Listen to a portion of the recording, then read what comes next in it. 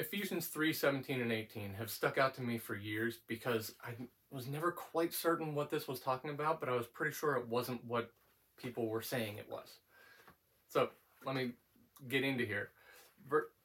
At this point, Paul is like explaining the work that Christ has done in God's plan through the ages, and he's in the midst of praying for the Ephesians and by extension for us.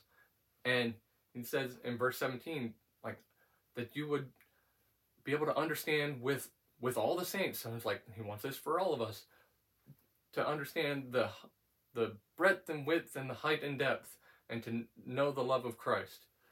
And it's a lot of modern translations and most of the teaching I've ever heard on this passage smush those together and say, oh, this is the length and width and height and depth of the love of Christ.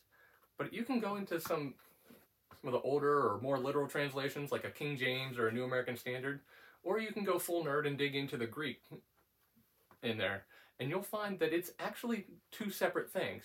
He clearly says, the length, width, height, and depth, and the love of Christ. And so whatever these dimensions are, he's not describing the love of Christ with those. And so it's like, what is he describing then? And there's not a cut and dry thing anywhere. I've seen commentaries that are like, oh, well, he's describing the New Jerusalem, or this is an allegorical meaning of the cross and stuff. And I don't think that's it, because Paul earlier on said that he was not writing confusing stuff. He's speaking plainly. So I don't think he's giving us this mystical allegory. But what he has been talking about is God's plan that was accomplished through Christ, and this great mystery that was just revealed very recently to the apostles.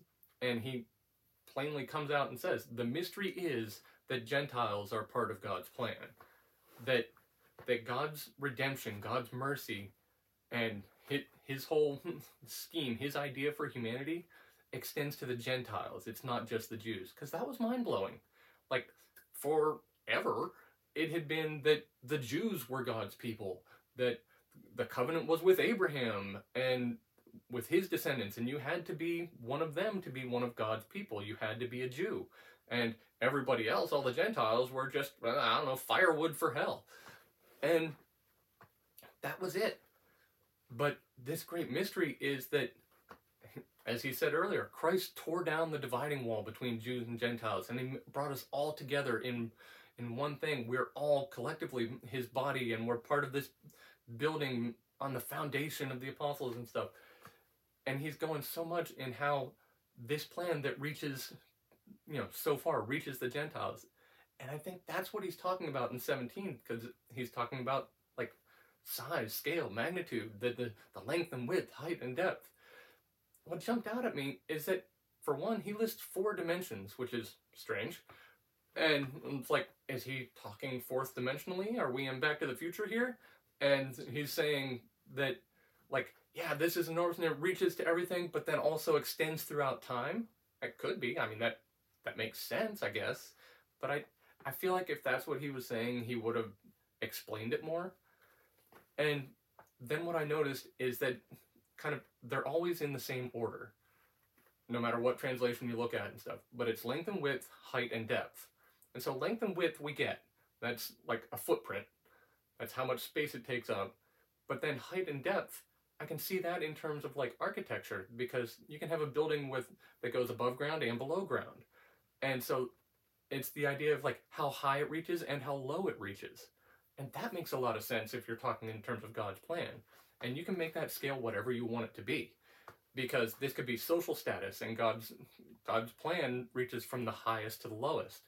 It can be spiritual development, and no matter how far you go, you're still in this plan, and he still has plans and more for you. And no matter how far you have sunk, he still has plans for you. You're still included in his plan.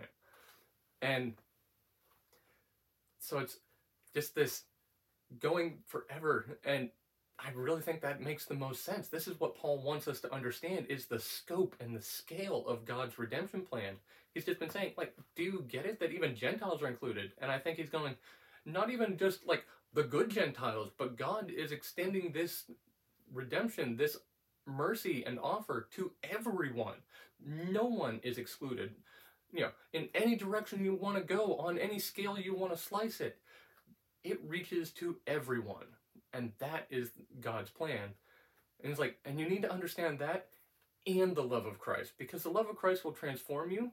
But if you don't understand the scale of God's plan, it's going to limit how far you offer the love of Christ to the next person. God's plan reaches and is available and wants to include absolutely everyone. And that's the mind-blowing part that he wants us to get.